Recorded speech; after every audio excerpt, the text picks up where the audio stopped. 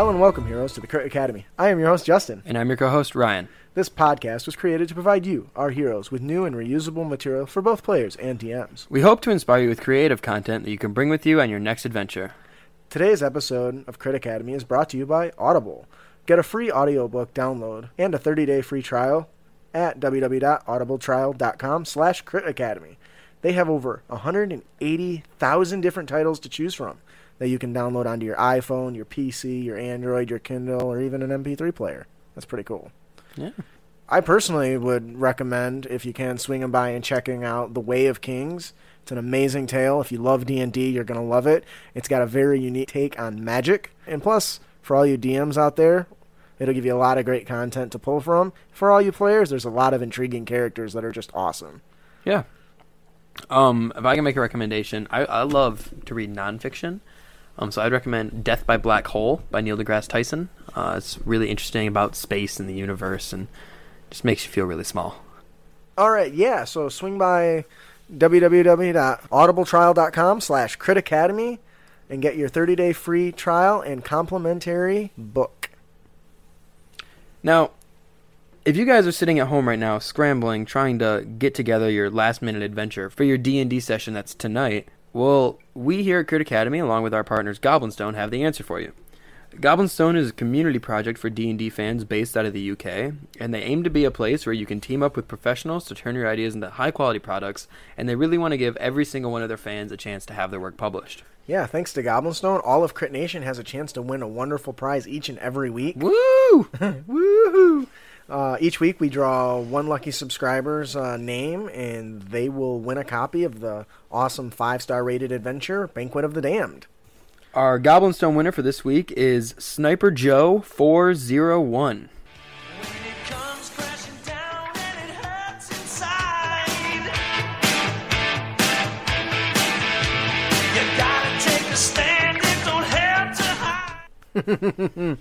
Congratulations to Sniper Joe 401.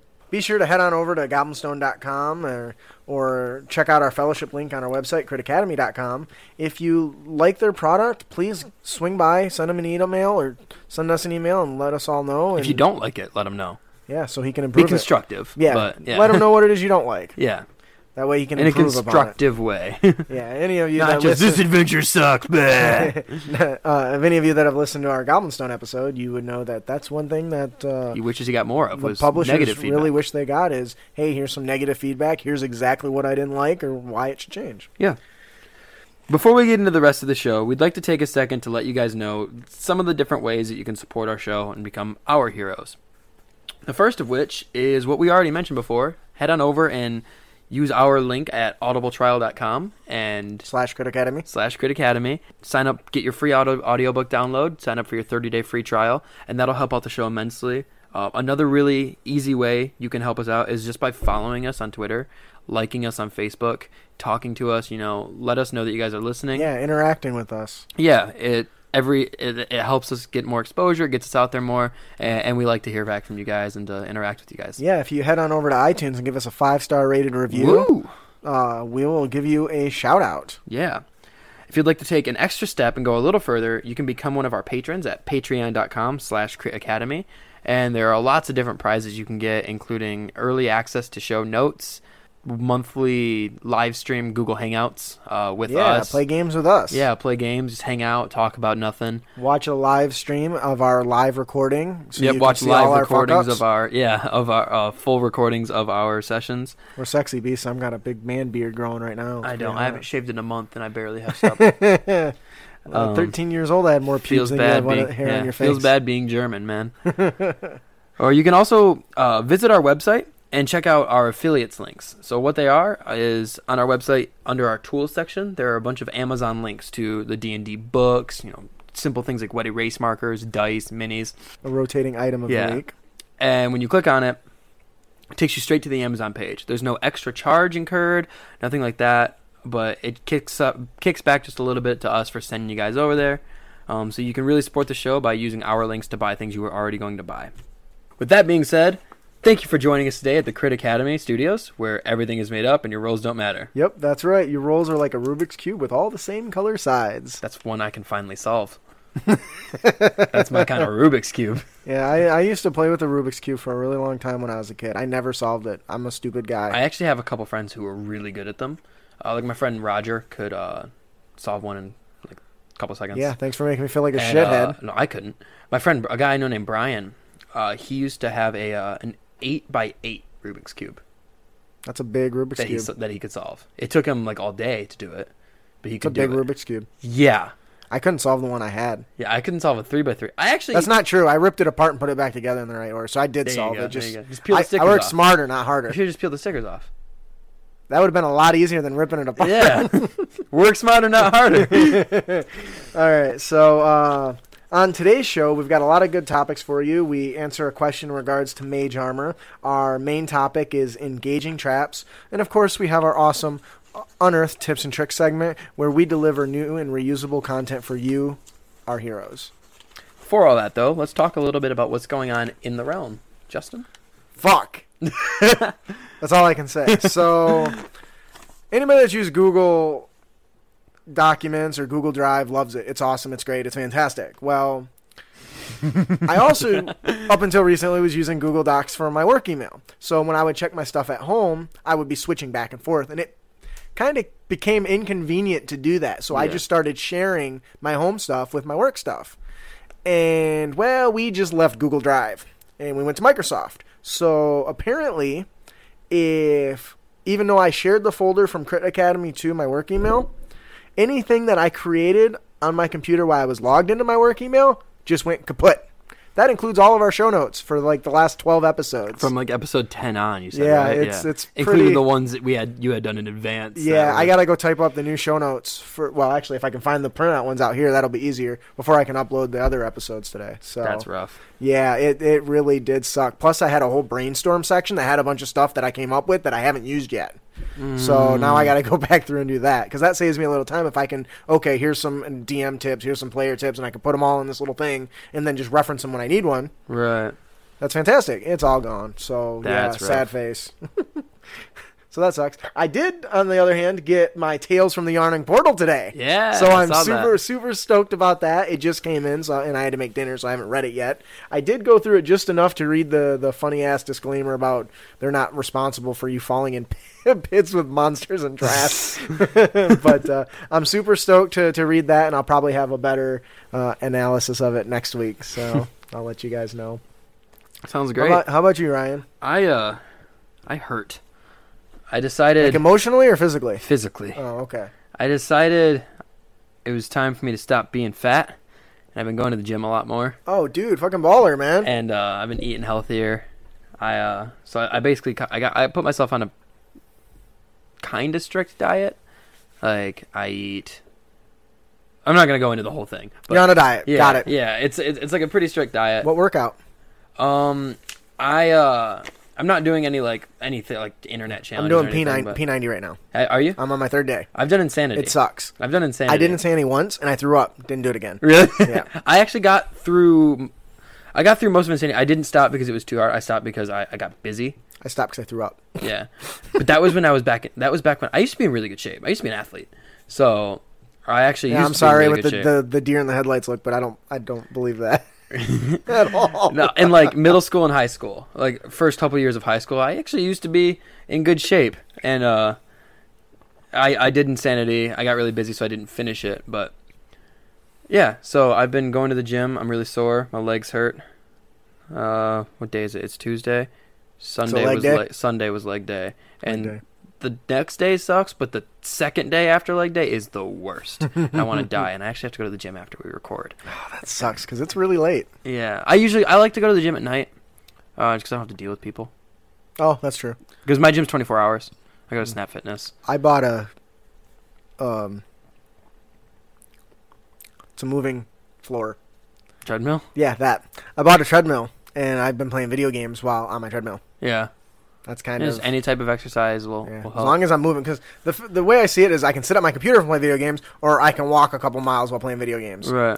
It's pretty simple. So I'm hoping that I can continue on that. I don't really like doing it. It sucks, especially when I'm playing Rocket League and I almost fell on my face because no, seriously, I'm walking one direction, my head's looking another direction, my camera's looking a different direction, my car's driving a different direction. The TV isn't right in front of the treadmill? No, it's off to the side a little bit. Oh. It's all cockeyed, so I'm just like kind of like craning your body around. Yeah, so I damn near fell off my treadmill. That sucked. Yeah, that would be rough. So keep it up though, man. I want to get a bike because I love biking. Yeah, we go biking. Mine got when it's stolen. warm. That sucks. I mean, it was 2 or 3 years ago, and actually it was even longer than that because it was when I lived with my dad. But yeah, so that's awesome. my life right now. Yeah, it sounds exciting, and it's definitely hard work. And Yeah. You push me, I'll push you. I'll send you a text me, hey, your ass better gone to the gym today. You'd be like, you better do that P90, motherfucker. Balls. All right, so now actually moving on to our show. Our first segment is Let's Talk About Blank. And I feel really bad because I wrote down this guy's name and I couldn't find the tag. But we have a question from D&D 5e's Facebook group. If this is you and you're listening, please email me and I'll make sure you get recognition. We'll throw your name in there. The question is, what does mage armor look like to you?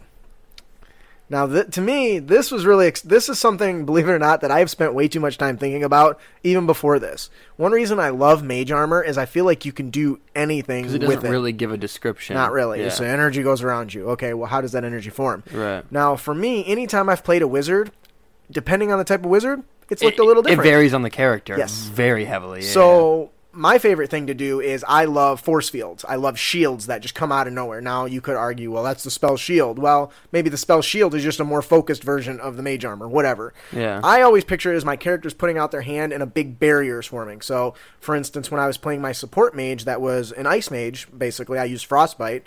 My mage armor, when somebody would strike me, this frost shield would appear out of nowhere and block the attack.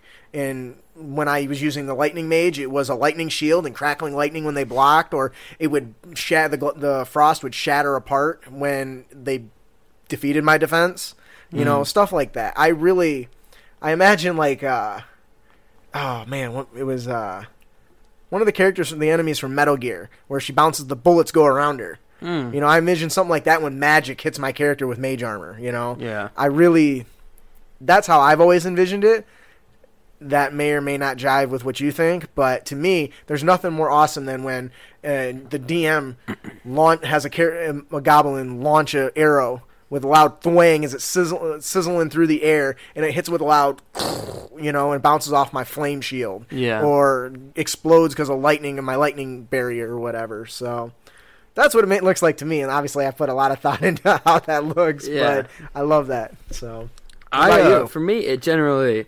What I usually like to do, which it kind of is similar to bark skin, I usually will say like my character's like skin starts to like take another form. Oh, that's cool. And it starts to like turn into like a harder substance and like it turns a into like metal or diamond or obsidian or bark or anything, whatever would suit against what I'm fighting. And I don't change anything mechanically. It just what it looks like to me is my character, his actual physical form starts to change a little bit, not drastically. You know, I don't turn into a tree. But I like the idea. It kind of reminds me of like, what is it, Colossus, who's his body turns to metal. Yeah, from X-Men. Yeah, that's honestly exactly what I'm thinking. It's just not as extreme like that. More like when I get hit, that little spot, it kind of shing, that's turns very into the metal. Cool. Or I even did it one time. We were in I don't remember exactly what it was, but it was like some kind of like hellish place where everything was on fire and they were little imps like shooting fireballs at us, and so like my skin turned into like fire when I had mage armor on. I like that. And so I always adapt to the situation and the character, and you can have fun with it and make your character look really badass or just really plain. I ran a wind type build. I think I was using gust of wind or something stupid. This was I think a 4E though, and instead of having like armor, like wind constantly swirled around me, and then it would just, the speed and velocity would significantly increase for the instant just before an impact. Yeah. And block it, and then it would slow down again, you know? So yeah. I've never done this, but I kind of like the idea of having someone just like this giant, like illusion, just massive, like, full armor that's just way too big for your character, just drooping all over while you're, like, walking around being all lanky. Oh, I like that. That could be fun, where it flashes like you're a giant, like, what are they, in Final Fantasy, they got those Iron Giants. Yeah. Where you have, like, that Iron Giant image appear to kind of throw off your opponent and then to flicker out of existence. Yeah, I picture, like a gnome walking around in, like, a Goliath-sized plate armor. He's just, like, in the left foot. That's funny. I like that. So yeah, I hope that answers your question, D&D 5e Facebook group member. Yeah, my bad. So hey, thanks for the question. I think it's very cool, and we love stuff like I love flavor questions like that. So mechanical questions are always good, and more. they're really helpful for people. But these are the more fun questions to answer.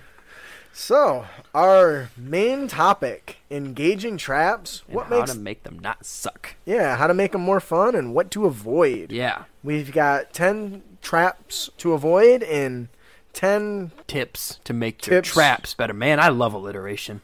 Yeah, I can't read. Thanks for that. I got you. I'm always here for you, Justin. I hate you. So I'm gonna run you over one of these days. Number 10 of 10 traps you should avoid: traps without a cause. This is something I think happen rarely, but happens enough that it's a problem. Having traps should have some sort of purpose. They should be guarding something or protecting or trying to assist their allies in combat. You don't want a trap just to be a trap. You know, just to throw a challenge. Yeah. You want there to be a reason for it. There's something that is at the end of this tunnel, or there's something that used to be at the end of the tunnel even. Right. Is some ancient temple or something like that. You don't want just random traps out in the middle of the woods that no one put there. Right. Because why is it there? What is it protecting? Because then when your players hit that trap, they're going to think there's something around. They're going and they're going to start... They're going to be like, ooh, there's treasure! Looking around. Gold! So, yeah, that's number 10, traps without a cause. Number 9, traps out of the scope of the creator. You know, if there's a magical crossbow guarding a warg's lair, there better be a goddamn good reason that it's there. Right, because last I checked, I don't think wargs could use magical crossbows. But this is something that happens sometimes. Yeah. You know, DMs start putting things in the game that really has no reason to be there. Right, when, you know, you're in the house of some gnome, he has a giant log swing trap. Well, how did that tiny gnome get that log up there? Make them make sense for who put it there. Like, you know, like his example of the magical crossbow guarding a warg's lair. Right. If you have a reason for why it's there, you know, if there's some... Maybe the warg's... wizard that is protecting this warg, or maybe this warg is some weird, like, animagus. Number 8, too many traps in expected places. Yeah, if you constantly place traps on treasure chests, you can bet your ass that your players are likely going to throw the next chest that they find overboard or down a ravine. I know a DM who, like, every time he saw a chest, there was a 50% chance it was a mimic. And it was so annoying, because be like, oh, I'm going to open this chest. Oh, but you got eaten. Well, and that's kind of what this goes into is, you know... Well, yeah, that also applies to things like doors, statues, and making things mimics, apparently. Right. Yeah, you know... Gets annoying. Exactly. For the players. Yeah, it's... Why every chest in the world isn't going to be trapped. Right. So just keep that in mind. Try not to...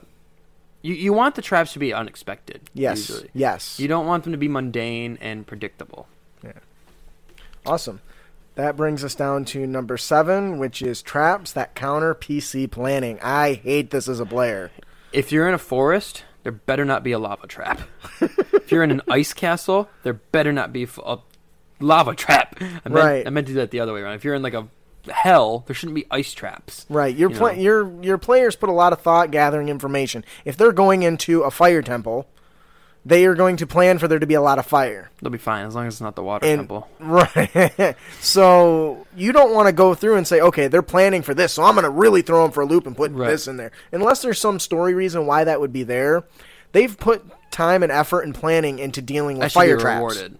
Right? And that should be rewarded, not punished because, oh, man, well, they're going to plan for fires. Oh, I'm going to get those motherfuckers. Right. You know? So make sure that you're rewarding their planning. When they're carefully deciding that, okay, we've gathered information on this fire temple, that's what they're going to have to deal with. Yeah.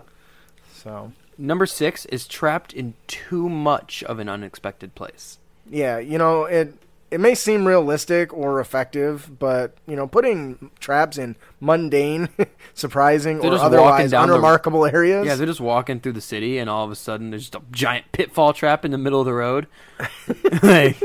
It really doesn't. You want to be unexpected, but not that unexpected to the point where it's just kind of ridiculous. Right, especially if you're just tossing them into random hallways. You're going to start getting to the players that are going to stop at every hallway. Yeah. Is there a trap? I'm looking for traps. I'm checking for traps. There's traps. Any traps? No traps? Okay, next room. Right. And that'll really slow down your game. So you really want to try putting traps in too many unexpected locations where you don't want them to think, about the door being trapped all the time or, hallways being trapped all the time. Number 5 for traps you want to avoid are traps designed to defeat the rogue. Yeah, this is terrible. Don't do this. That's what rogues do. Yeah, and especially if you're making them harder just because the rogue has took some special feat as a or rogue, feature. you feel worthless. You feel worthless, especially if you put effort into making traps one of your specialties. Yeah, you feel worthless when this happens. Yeah, when they're devoting resources to becoming better at trap picking or spending their effort to be better at it.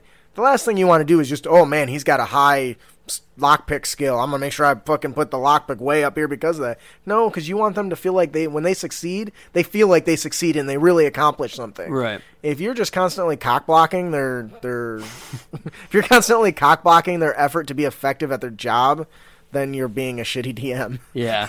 I'm sorry. I try not to say that often, but, you don't want traps that are designed to defeat your rogue. Yeah. So... Unless you also... I mean, I guess a caveat to this would be magical traps. But make sure you have casters in the party as well. Well, it's not even that. It's specifically, or at least what I was thinking of. So you're actually right there. I was actually thinking more like, well, I'm going to make this fucking lock DC so high. Oh, okay. So you're just specifically for the rogue. Well, I'm saying so if you're saying, expect if you have the rogue who's usually setting up traps, well, I'm only going to put magic traps in now. Yeah, you're defeating the rogue that way too. Right, exactly. So, you definitely don't want to do that. Don't do that. Don't shit on your players. Yeah. It's not nice. It's not. Don't pull an R. Kelly. Don't piss all over him. I wanna pee on you. Drip, drip, drip. Pee on you. Drip, drip, drip. Love that song. No one knows that song. I'm so happy you did. Got it. I'm cool, man. Number 4, traps that make a player sit out of the fight. Yeah, that's boring. Try to avoid too many traps that lock down the player entirely, leaving them out to do nothing. Yeah, For a round, okay, maybe. Yeah, But you don't want something that, oh, hey, you fell into a hole and you can't get out until your friends throw a rope down to help you. That's not going to be fun for that player. Yeah. Having a drop like that when one of the players can teleport, okay, that's probably fine. Right. But you don't want them stuck and missing the entire combat encounter while they're stuck in a hole or a Yeah. wall or behind a mirror. Hey. Referencing one of our last episodes, the encounter of the podcast. Yeah. It's really easy to accidentally do this. Yes, I've done it. If you have, admittedly, if you have a cage drop down on somebody, but his friends can't help him out. They're too busy fighting these other guys before they can help him out of the cage. Right. So you really want to be careful with not making your traps just completely debilitating to the point where someone can't even take part in the fight. Now, we're not to say you can't have a trap like that where a cage comes down and one person might have to spend a turn to flip a lever. Right. That's different than, okay, it's you different can't if it do takes nothing. a couple of turns. Yeah. I would say even a couple of turns. It's kind of pushing it. Yeah, you could probably get away with 2, maybe 3 turns, but when you get past that, they're missing the entire combat. Yeah, but if you are going to put like a cage drop, like you said, and there's a lever over there, make it so one of the players can go press the lever to release the other player. Right. So then if they're not letting them out, it's not your fault, it's the player's fault. Yep. Because they can sit and shout, hey, pieces of shit, go pull the damn lever! Yeah, because you can't yell, hey, piece of shit, DM, let me out of the cage! So I would think that wouldn't kind of be... a way to kind of get around it. Make sure you've got that access and those available outs for the players. You don't want them incapacitated for an entire combat because we all know combat can take a long time, and that's just sitting around doing nothing is not fun for anybody. Nope. So, yeah. So number 3, traps without countermeasures. Yep. Traps without countermeasures is about as fun as fighting a monster that's invisible. It's rigged. Invincible. The system's rigged. Yeah. Fake news. Fake news. You don't want something that they can't counter it. They can't dismantle it. They can't reset it. They can't jury rig it. They can't dispel it. If you get hit by this, sorry, you're screwed forever. You're stuck in this cage. Yeah, you don't want that. That's not fun. And I don't know why I keep going back to cages. You know what?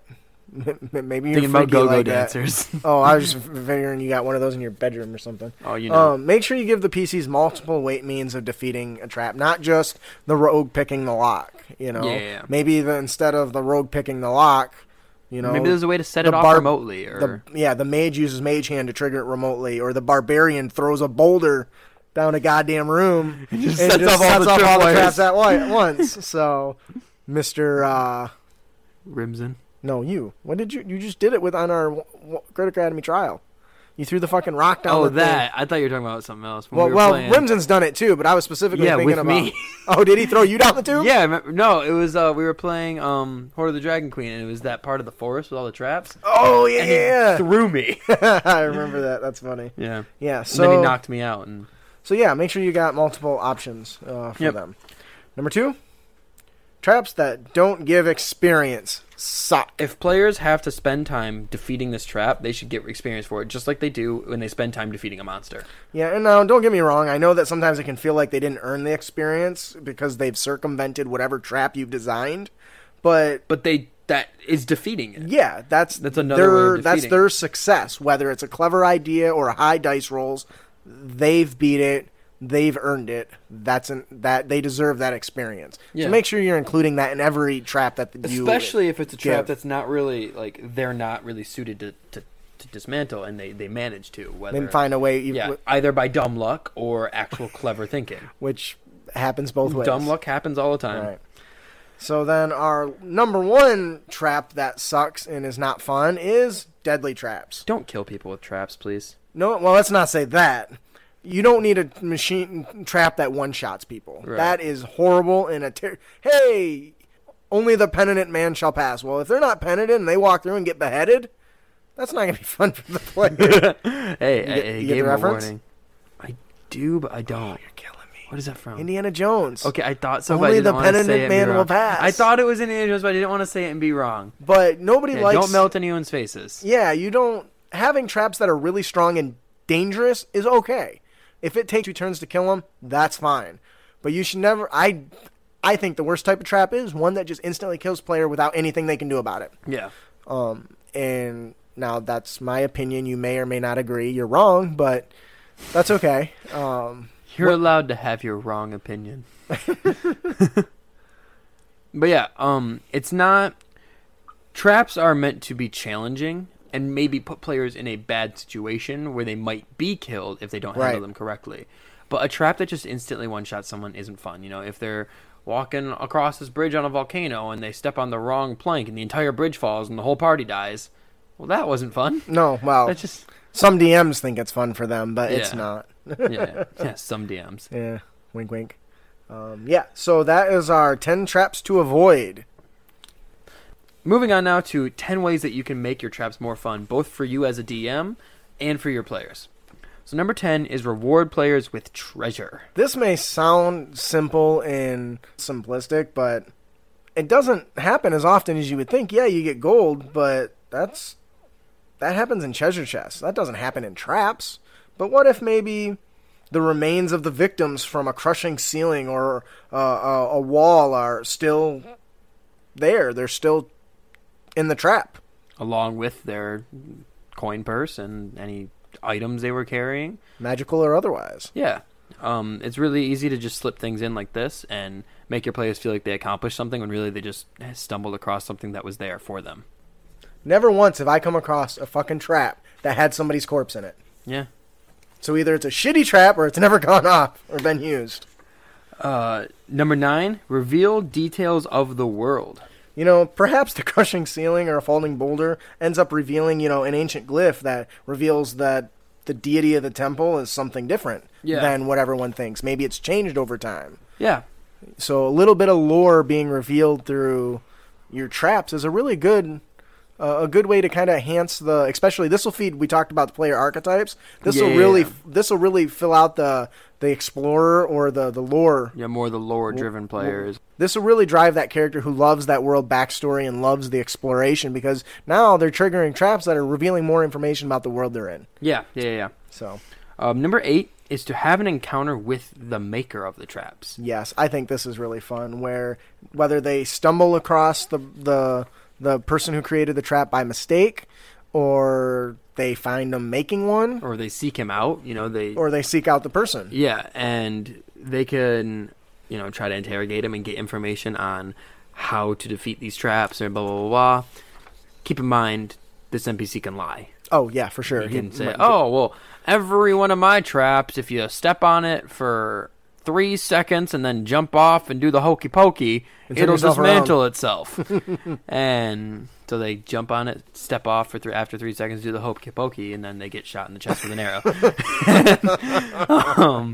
Yeah, but that's a good opportunity that, especially when you want a very intricate trap, where they hear that, hey, nobody can get past this gauntlet because it's so dangerous, blah, blah, blah, researching and finding out who the maker was. This could be its own little side quest. Yeah, it could be a couple session adventure. Or they don't, and they don't heed all the warnings. They go in anyway, then they die. Then you could probably kill them. It's okay. Yeah. That goes into something we've talked about a lot. Is it's okay to make challenges that are too hard to face, but make sure you let them know they are too hard definitely, to face. Yeah, and you should be giving them every opportunity to learn more and run away. Yep. So, tip number 7: give an adventure tip. A really cool and creative way for this is, when they walk into a room and they get trapped in the room by this iron door or iron gate portcullis thing that comes down and closes them in. They look at the weird, kind of oddly bent and broken bars on the gate, and they realize that it's a map. Yeah, it's a pattern that somebody made for whatever reason, and gives them little pieces of information and helps them get through the dungeon. Yeah, maybe it's the people that failed to get through it made the map. Yeah. They're like, hey, somebody else may need this. So, number 6, give the player something to learn. So, if removing the red gem sets off the statue's torrent of fire, stepping on the red mosaic in the floor sounds an alarm, pulling the red-handed lever made the bridge turn sideways, the PCs might then think twice about opening the big giant red door. Yeah. Definitely use patterns so that people will learn things, like you said. They won't fall into the same patterns, the same routines of falling into these. I just quoted Eminem on accident. Fall back into the same patterns, same routines. You quote Eminem all you want. He's a wise motherfucker. Just as bad as mine is. You're the same as me. For shizzle. For shizzle. But yeah, when you give them this information, it's their job to take it and realize the pattern and not continue doing the same thing. And if they don't do that, it's not your fault. It's not your fault if they die. Keep running into the traps and being stupid. Yeah. Especially if it's as obvious as this: the red gem, the red mosaic, the red lever, the giant red door. Even if you haven't had all those things leading up to it, a giant red door already is a bit of a red flag. I see what you did there. I was gonna say, anybody that has ever played Mario knows that the big bad is behind the big red door. Right. It's just that's a fact of life. Number 5. Reveal a new section of a dungeon. Ooh. I like this one. So yeah, maybe that spiked pit leads to something that's not necessarily required for them to go to finish what they're trying to do, but maybe there is stuff to be found in that dungeon. Maybe there are new side quests to be found in that dungeon, or to be started in that dungeon. Maybe there's treasure to be found. Yeah, maybe they fall down down to a pit, which is pretty common, but the person down there does an investigation and finds that, there's an access panel so that bodies and their valuables can be looted from there, leading into maybe a back way path to where the enemies are. Yeah. Now that would only come up if they decided, I want to look around for something like that. Because what are the odds they're going to look around for something like that in a pit? But if they just so happen to, that would be really nice. Especially if you got somebody with like a really high wisdom or high investigation skill, where you could just say, why don't you give me a check real quick and see what you find. Number 4, team your traps up with other traps. A poison needle trap chest is a lot more interesting when it's sitting between 2 fire-breathing statues in a room that's spitting lava darts out of the walls. Sometimes you need a team effort. That never stopped getting better. You like that? Yeah. So yeah, you want to. It's okay if you're going to create an encounter that's just traps. Sometimes throw a group of traps together that have different countermeasures. And sometimes setting one off will accidentally make you recoil into setting another one. A very Home Alone-esque. Oh yeah, where, you know, that's a good example. Yeah, you step on the the broom the rake. Sorry, that swings up and smacks you in the face, and you fall and hit a tripwire that makes you fall into a pit, and et cetera, et cetera. A bunch of different stuff keeps happening because of the fact that you set off the last trap. Rube Goldberg machine is a good example of that. Yeah. Number 3, give the players control. I think we've kind of discussed this in our last episode. Let them reset the traps on someone else. Yeah, let them, jury rig them so that they can trigger them when they want, or set them off in their creator's face or in the oncoming enemy's face. Definitely allow them to maneuver those, not just necessarily disarm them. Yeah. So number 2 is provide ways for every PC to contribute. Maybe a spellcaster can reveal a secret panel hidden by a powerful illusion spell. Perhaps the group strongman, maybe the fighter or maybe a dwarf or somebody who's a little bit stronger, can try and hold a trap open with a strength check just long enough for the group to get through it. You think the guy in the giant in the door as it's come crashing down and you're holding it up while everyone scurries underneath it. You can design traps to include everyone, not just the rogue. Yeah. Which is important. We're at number 1 now, right? Yeah. Well, what was the last one we just talked Number 2. about? Okay. I lost count. Well, the numbers are right next to them. Shut up. Number 1 for our tips to make your traps better is combine them with combat. A room with a giant spiky pit in the middle is a lot more fun when there are also bad guys trying to push the players into the pit and the players trying to push those bad guys into the pit. And what happens when someone gets pushed into that pit? It can make it a lot more of an interesting, because there's an interesting encounter, because there's a new level of stress and anxiety that goes into that, and not only not falling into the pit, but not being thrown into the pit. Yeah, anybody that's seen Star Wars can attest to the greatness of the Return of Jedi when you've got the giant monster. The greatness of the Return of the Jedi. Well, somebody told me that apparently me liking the Phantom of the Menace was so terrible, so I thought I would just boost your ego a little bit. Thank you. When they're I fighting... think that should be said. Justin's favorite Star Wars movie is The Phantom Menace. It is also Justin's first Star Wars movie, so I'm thankful for that. It still sucks. I don't think so. If the midichlorian thing is your only thing, then... That's not my only thing. It's just I love Jar Jar, which everybody hates. I actually don't mind Jar Jar. Jar Jar. He's funny. He's funny. He's comedy relief, and I like it. He's funny. I remember giggling my head off at his stupid ass. Anyway, anybody... You sign a big doo-doo this time! Anybody that can attest to one of the biggest well-known examples of this is the fight with Luke on that platform over that sand monster, right? Yeah. And he doesn't need to cut people up. He just kicks them and they go flying over, and the trap does the rest. Right. And it definitely adds a little bit of anxiety because if you're constantly fighting an enemy who likes to push, and you get pushed back a few feet and you're getting closer and closer to that, it definitely builds tension. And we talked about it in Awe-Inspiring Encounters, the importance of having traps and other things to do in combat besides just slaying the enemy outright. So definitely include it. That is our number 1 tip, combine traps with combat. That is our main topic of the show today. So before we get into our other tips and tricks, we want to talk to you guys a little bit about Loresmith.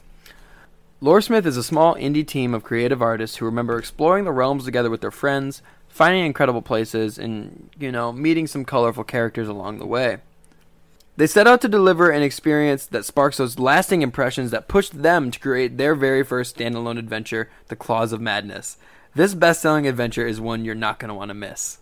Thanks to Loresmith, our fellowship member, all of Crit Nation now has a chance to win another wonderful prize each and every week. Each episode, we will draw another lucky subscriber's name, and they will win this best-selling adventure, The Claws of Madness. This week's Claws of Madness winner is David O. Steele. Comes crashing down and it hurts inside. You gotta take a stand, it don't hurt to hide.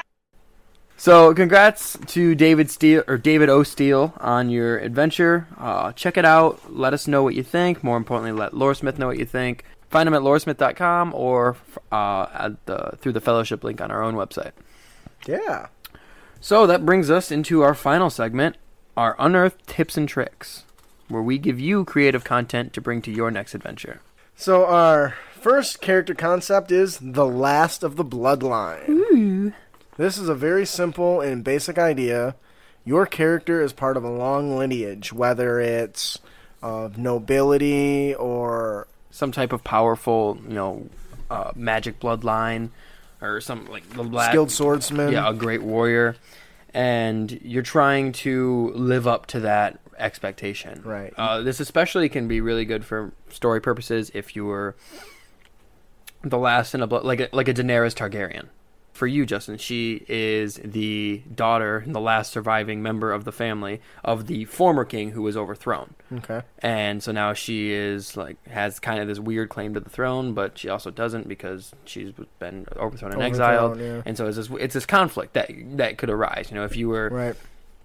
a Goliath and you were the son of the chief, and then your father was killed by your tribe, and you were left for dead, but you survived. Now you're going to come back and try to get revenge. Right. You're trying to revenge your bloodline. Yeah. And I think there are a lot of different cool things you can do with this. Yeah, I think this is a good one for that person who loves those big fancy backstories and likes them to be tied into the story, because you could easily work this in with your DM saying, hey, I'm the last of this bloodline. Maybe he can decide to make that bloodline super well known.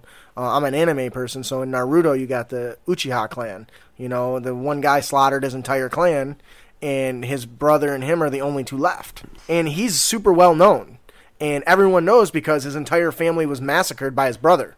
The main character? Yeah, well, one of the main characters. Not Naruto, but his friend Sasuke. And that's what he's known for. And I think that same type of story, if you work with your DM, can really help push the story along, because if he wears a symbol on his back, right?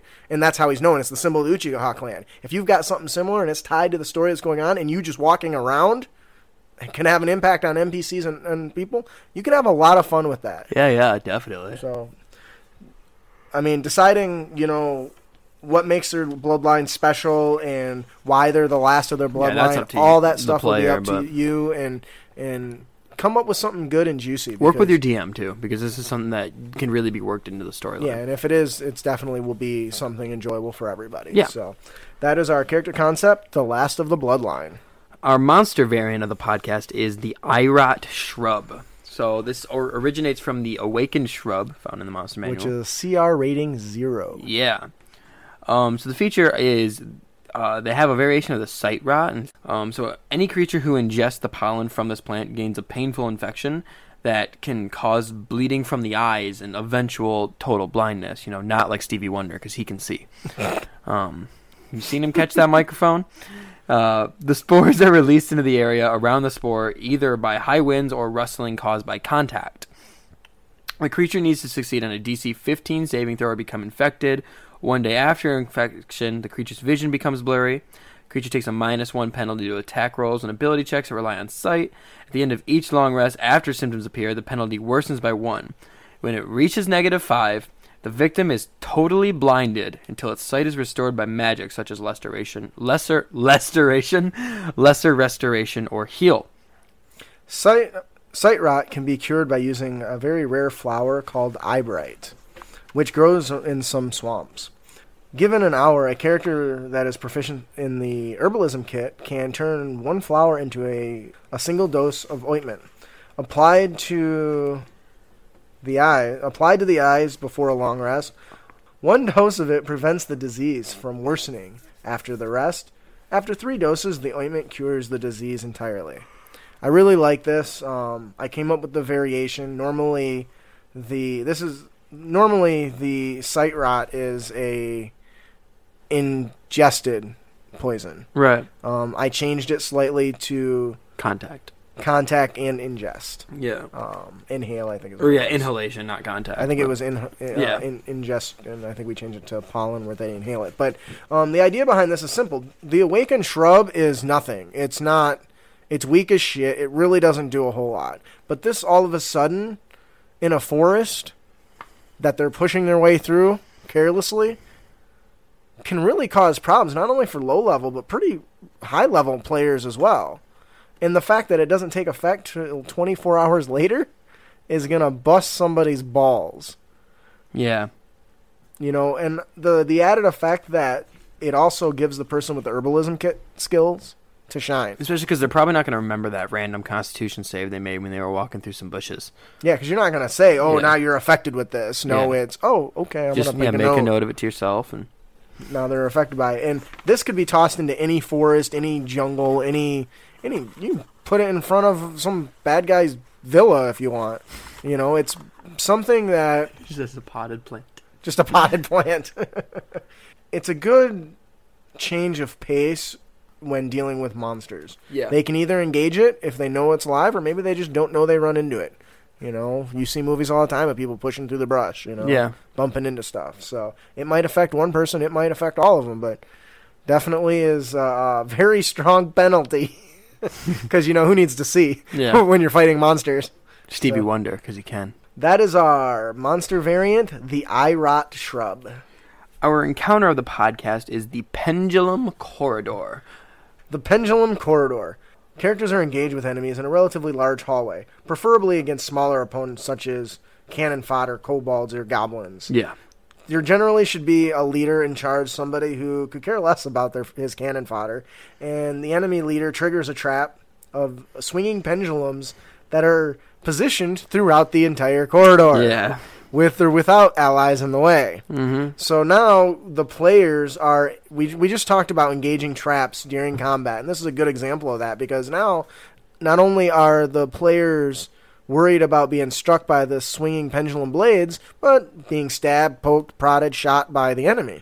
And also killing, as you kill kill these goblins or kobolds or whatever the cannon fodder is that's being used, those bodies take up space in this already cramped corridor with giant swinging blades. It'll make it very difficult to move. So now you're also in difficult terrain, and so it makes a very much more dire situation. And what's fun about it is it can make other abilities that are less often used really have a big impact. For instance, shove or trip. If you can try to shove or trip a goblin right into a pendulum, you're using checks to combat them as opposed to attacking AC. So as a bigger character... Pretty brutal. Yeah, as a bigger character, you're going to have quite a bit of leverage on them. So, you know, when you're attacking AC, you know, increased armor, increased shields, you know, carrying shields, increased armor really makes a difference. But if you just push, small creatures don't generally have very high strength. So, especially if you're something like a fighter or Right. a paladin, that And you're going to so have high strength. you can just shove them into traps. Yeah. These swinging pendulum blades, and Yeah. off goes their head. Yep. This also gives an opportunity for the players to, instead of engaging directly in combat, to maybe try to disarm, wedge, jury-rig, or deal with the trap itself. Yeah. I like the idea of stacking up enough bodies to stop the pendulum from swinging. Come on, guys, if we just kill enough of them to block the path. Come on, Jeff. And of course, you know, it just creates a bloody mess, and who doesn't love that?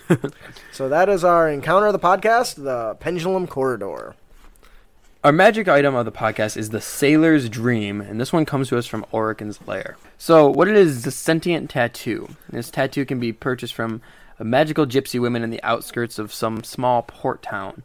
And the ink that she uses brings it to life to cure the loneliness that most sailors experience on the seas. And aside from the tattoo actually being able to dance, it can hold its own conversation. I love stuff like this. Yeah, so on the DM's discretion, the tattoo can actually be jealous of when the character with the tattoo is talking to people of the opposite sex. Yeah, because And- it's its job to keep them company and not Yeah. be lonely no more. It's Right. doesn't need no You don't time need- for no yeah, you third don't wheel. need- you don't need other people to calm your loneliness. It can create really those kind of weird moments where you picture, you know, the person who, what am I thinking of? I don't know. Oh, it's an episode of How I Met Your Mother. Love that show. And Ted's trying to pick up girls in the bar, and he has a little earpiece with Barney in it, and he's like arguing with him back and forth as he's trying to pick him up. He's like, "No, I'm not gonna say my penis. I'm not saying that. My penis." I think this is a lot of fun because, first of all, I know how much you love sentient items, but this one also has an influence on the other players. Yeah. You know, because it's going to have to deal with that. If you've got a female, you're a male, and you've got a female in the party, that tattoo might get kind of disgusted when you got a group with her, or when you walk near her and be like, "You need to get away. This is my man." Or my woman, depending, I guess, Yeah. whoever gets the tattoo. But I think this is a nice little item for the the DM to pass out to somebody who either suffers from loneliness, doesn't necessarily have to be a sailor, but definitely could be.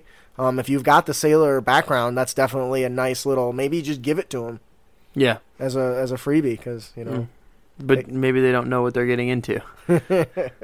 So that is the magic item of the podcast, the Sailor's Dream. Compliments of Oricon's Lair. Yes. Our Dungeon Master tip of the podcast is to reinforce statements. When a player says something, that's it. It should be done. There should be no going back and forth. There should be... you've done it. Tough shit. I got the dirty little goblin. Oh, wait. I want to ask him a question first. Too late. I slapped the noble. He shouts, "Guards!" And you have now been arrested. What? I was just kidding. He didn't think it was very funny. We all see this happen all the time. Yeah, I do this to my player. I do this to players all the time. Sometimes it's just kind of a joking way.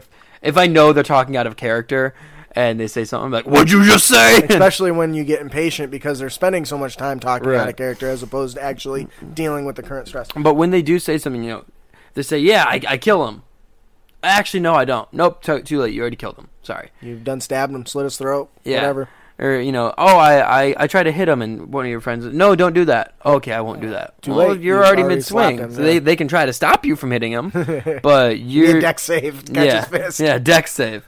It can create some sticky and kind of fun situations that are really roleplay heavy and kind of difficult for your players to work their way out of. Right, but hold them to some of the statements that they make. Hold Yeah. them to those choices because we all have those people that just say stuff, "Oh, this would be funny, ha ha ha, I'd slap the noble." Well, now you're going to jail unless you're Right. going to fight 20 guards. Right. It kind of is a good way to remind players that they're playing a game and their actions have consequences, even when they're just jokingly. Like you mentioned, reacting to things that they say.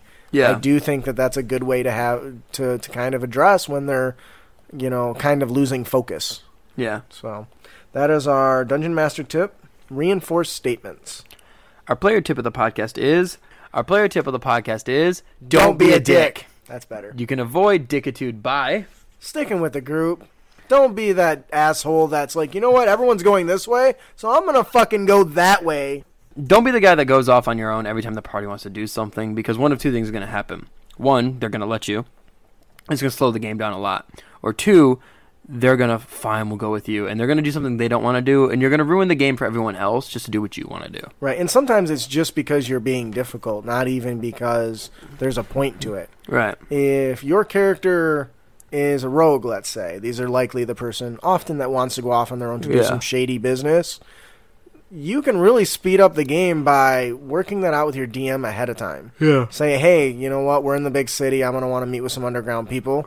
Don't choose to do that when everyone's about ready to head out and you're like, you know what, I got to go meet with my informant, I'll meet you all there later. Right. Now, on the other side of that coin, if you're the DM, you know what? If your heroes are wealthy and they split up and one's found by himself, they can just as easily run into robbers. Right. That'll teach them to split up again. Yeah. Don't split the party. Now, not to be confused with sometimes it's story reasons you have to leave. Yes. That's not the same. That's not what we're talking about. And it's not the same as, when everyone's in the tavern for the night. So, okay, so what do you guys all do? And one person says, well, I'm going to go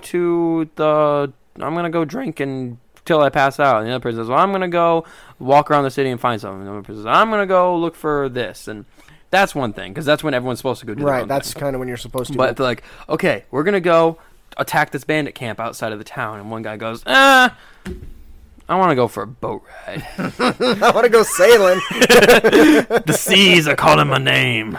Yeah, it slows down the game unnecessarily, and you are truly being a dick. Hey, Justin. What? What's a pirate's favorite letter of the alphabet?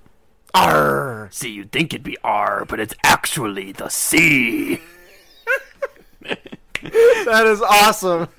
That's my favorite joke ever. I've never heard that. Everyone's so confident in the R. I'm like, That's awesome. Yeah, so that is our player tip of the podcast. Don't be a dick. And you can avoid dickitude by... staying with the group. So that is our show for you today. Please join us on our next episode where we hear feedback from you, our heroes. We will have Rontrick from Game Master Stash Facebook group joining us. They deliver daily content for you to consume, from NPC concepts to magical items, all for your mystical pleasures. If you have any feedback, any ideas for our Unearthed Tips and Tricks, topics you'd like us to discuss, or any questions, please send them to us. You can email us at critacademy@gmail.com, or you can find us at Twitter and Facebook at Crit Academy. We hope you've enjoyed your experience here at the Crit Academy. If you did, you can help others find our show by leaving a hopefully 5-star review on iTunes. Also, be sure to give us a like and a share, and be sure to subscribe to our show at critacademy.com so we can help you on your future adventures, as well as put your name into the drawing to win cool prizes every week. You will also find links to our fellowship members there as well. Yes, you will. I am your host, Justin. And I'm your host, Ryan. Thanks for listening. Keep your blades sharp and spells prepared, heroes.